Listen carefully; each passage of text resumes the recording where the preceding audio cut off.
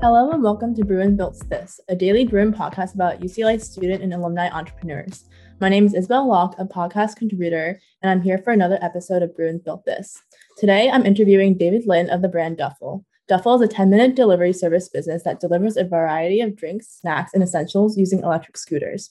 Duffel has been seen all over UCLA's campus, and we're excited to have its co-founder and CEO, David Lin, on the podcast today. Hello, David, and welcome to Bruins Built This. Hi, it's good to be here. Thank you for having me.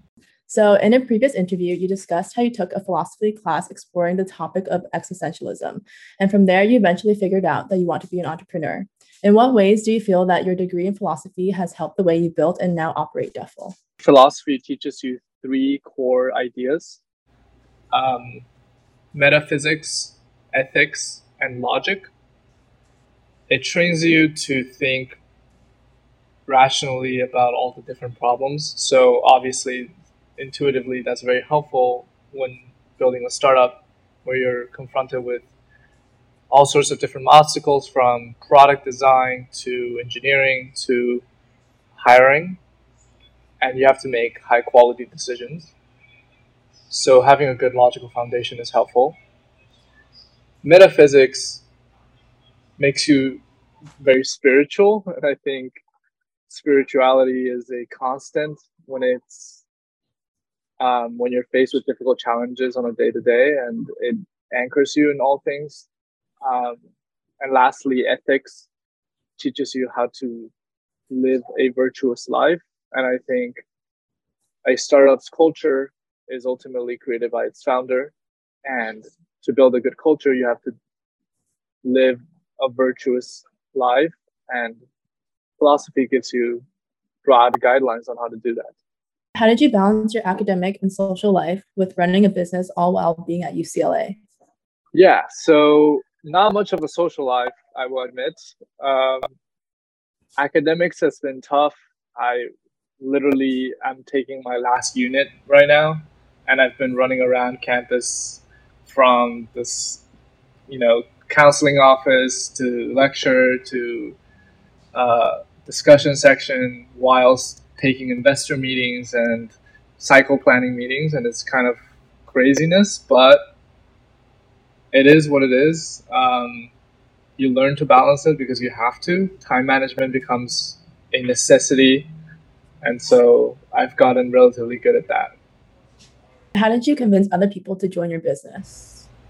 I think a CEO's job can be boiled down into three things.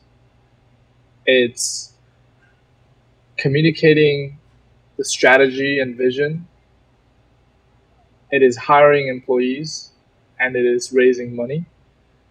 And all three of those things require the same basic skill, which is selling and storytelling. And so your ability to hire, fundraise, and give an all-hands speech is essentially dependent on how clearly you can communicate the vision that you see for the business, the product, the market, etc. And in order to communicate clearly, you have to first think clearly. Clarity of thought precedes clarity of language. So in order to think clearly, you have to reduce your information diet. So turning off Instagram and TikTok and meditating, and then making time for thoughts to occur, taking walks, being by yourself, rather than constantly stimulating yourself one thing after another. What is the process like in getting backed by Y Combinator and Volition Capital? YC has been absolutely life-changing. The extent of my ambitions for this project was to get into Startup UCLA, and I would have called that a win. Never did I think in a million years we could get into YC.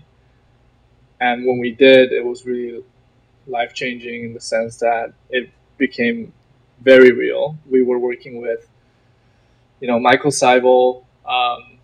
We would see like Gustav. We met the founders of Airbnb, and it was just an extremely surreal experience in Silicon Valley.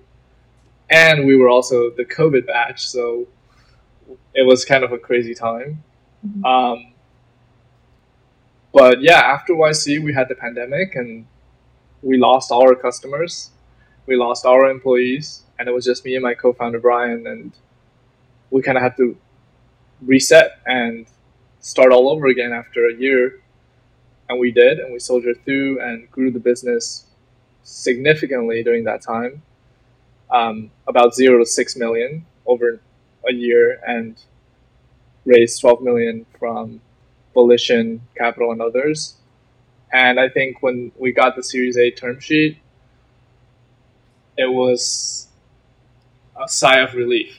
I had been working on that for 6 months, basically pulling 120-hour work weeks every single week. And what that piece of paper meant was we got to keep doing what we loved, and it just meant a lot. Yeah. What was it like making $1 million venture deals while you're still in college? To be honest, it feels kind of normal after a while, where it's hard to imagine doing anything else because I don't typically go to or partake in traditional college activities like partying or drinking. So my college experience has been basically working and fundraising and sort of like having a full-time job. So very quickly, I think the startup took over my life and it became the full-time endeavor where school was a part-time hobby. You mentioned that Duffel lost its customers during COVID. Can you elaborate on how you overcame those challenges and how Duffel actually did better or worse? Yeah, I think right when the pandemic hit, it was extremely challenging um, keeping the team together. So we had quite a few conflicts internally, and there were a lot of debates about pivoting the idea or moving on to doing something else. And my belief at the time was to double down, to basically continue to build what we were building. And that was a controversial idea at the time. I said that we could have retail stores and have equipment, and kind of it wasn't a given at the time. But now in retrospect, that was the only possible path. So I had to kind of combat a lot of internal discord, and our customers being gone was a gift in a sense because it enabled us to really build out systems and software to sustain our scale. So we never had a demand problem. It was always being able to supply that demand. And the pandemic slowed things down just enough for us to, catch up. Did you experience any backlash building your business? Did you have any hard moments that made you think maybe we should stop here? And how did you overcome these obstacles? Oh, so many of those. I think there's a saying, starting a startup is like chewing glass and staring into the abyss. I would agree with that. It's very painful. It's really scary. You are always kind of an inch from death, and it's definitely not for everybody. Um, but yeah, I think you learn to you grow your endurance more and more as you stay in the game, and the game is essentially as simple as staying in it. So if you have the grit, it's a very fulfilling path. What's the biggest piece of advice that has helped you create and maintain a successful startup? That's a really difficult question because there is so much advice out there. But if I would have to boil it all down to one, it would be Aristotle's advice: you are what you repeatedly do. In terms of marketing, how do you use social media to promote your business? Yeah, so social media is an integral part of a marketing strategy because it's where the eyeballs are at. We understand as college students that we're not listening to the radio or watching TV. Um, and honestly, a lot of the paid advertisement is pretty saturated. What we want to build is really a genuine and authentic picture of the communities that we've built. We believe that your brand and your culture are two sides of the same coin. So whatever gets shown on IG is simply um, a delayed reaction of the culture that we've built at the store. So when you see people having fun, smiling, riding around in orange, it's because that's a reflection of reality, and it's a lagging indicator of the happy employees that we have. Are there any companies that you look up to?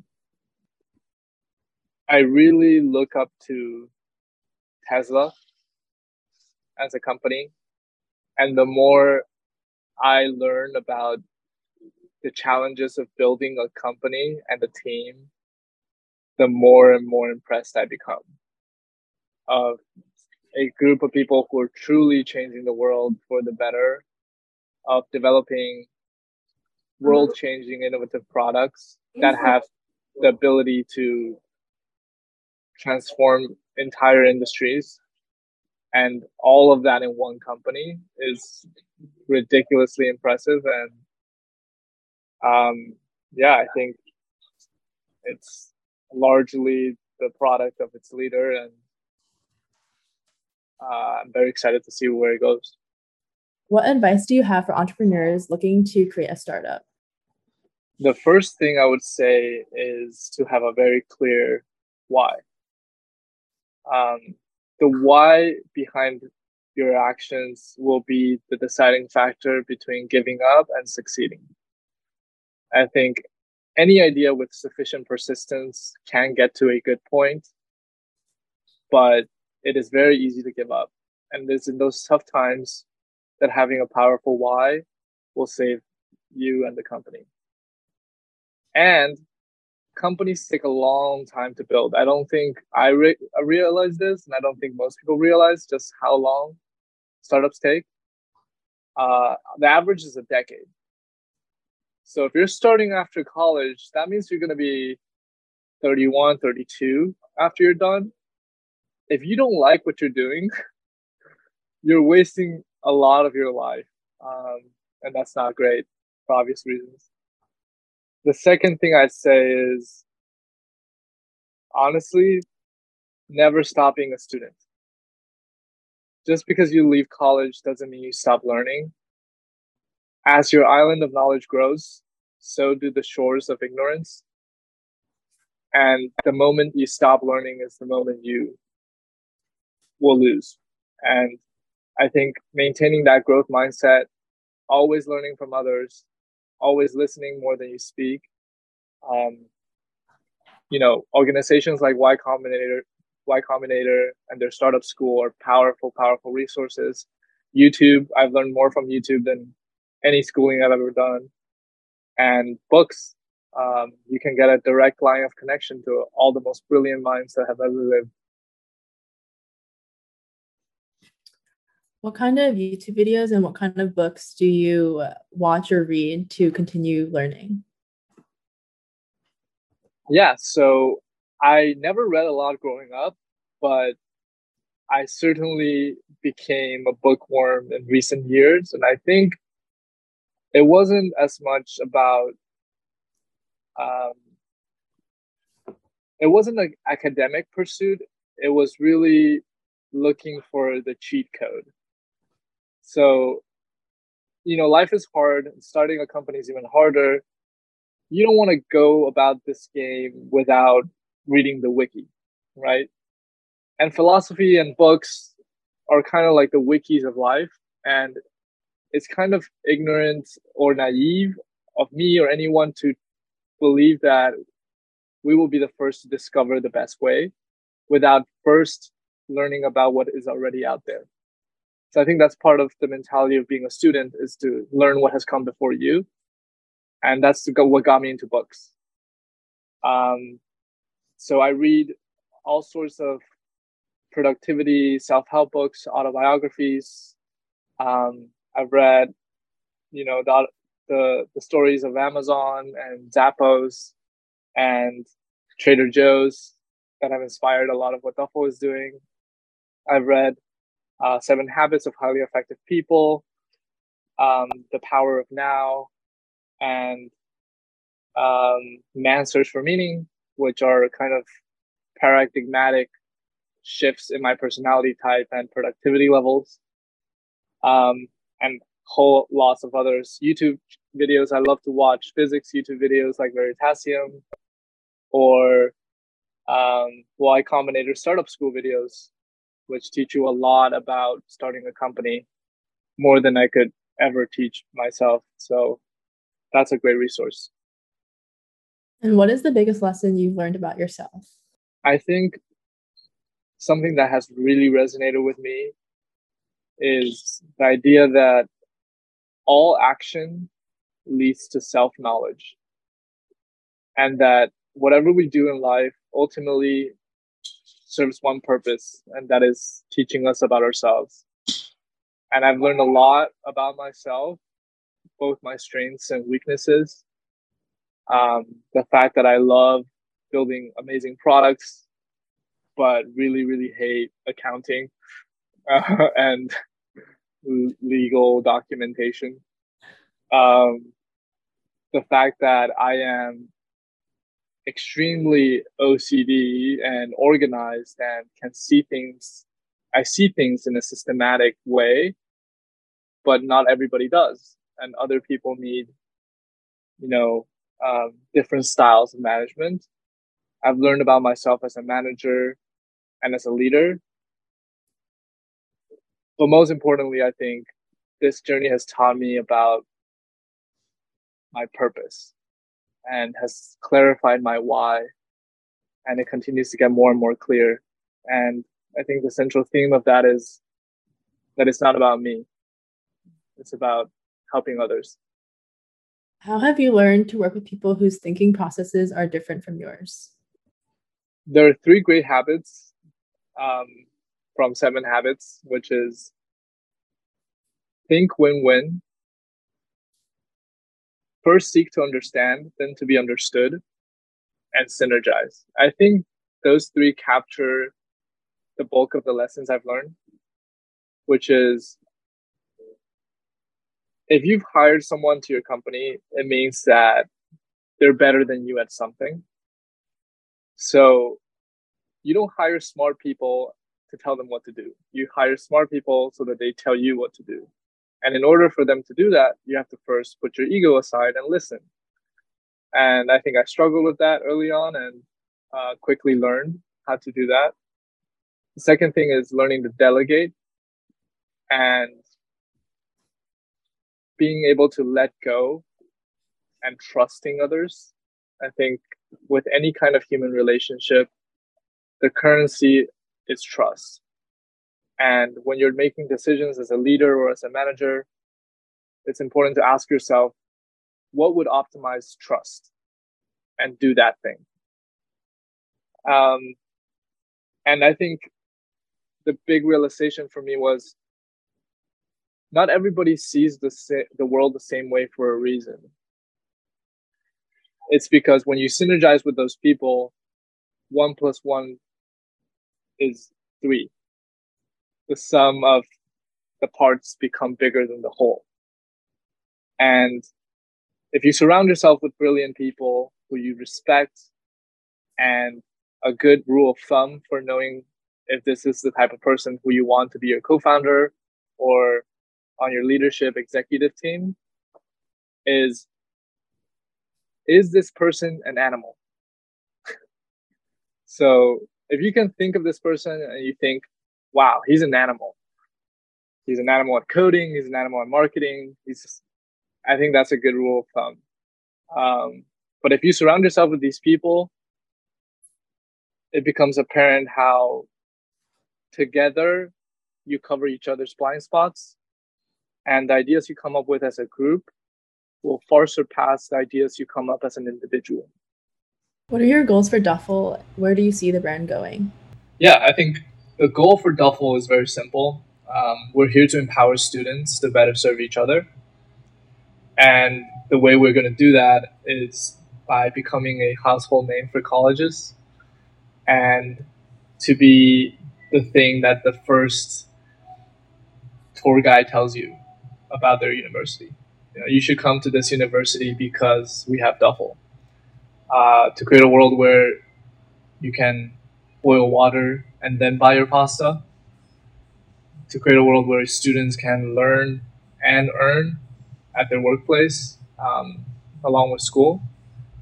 So I think the future of Duffel is very bright, and I see it basically in every university in America. Thank you so much for talking with me today. I really appreciate hearing from you and your business, and I'm looking forward to see what's in store for Duffel. Bruins Built This is brought to you by the Daily Bruin, UCLA student newspaper. You can listen to this show and others by the Daily Bruin on Spotify, Apple Podcasts, and SoundCloud. And a transcript of this show is available at dailybruin.com. Thank you, and we'll see you next time.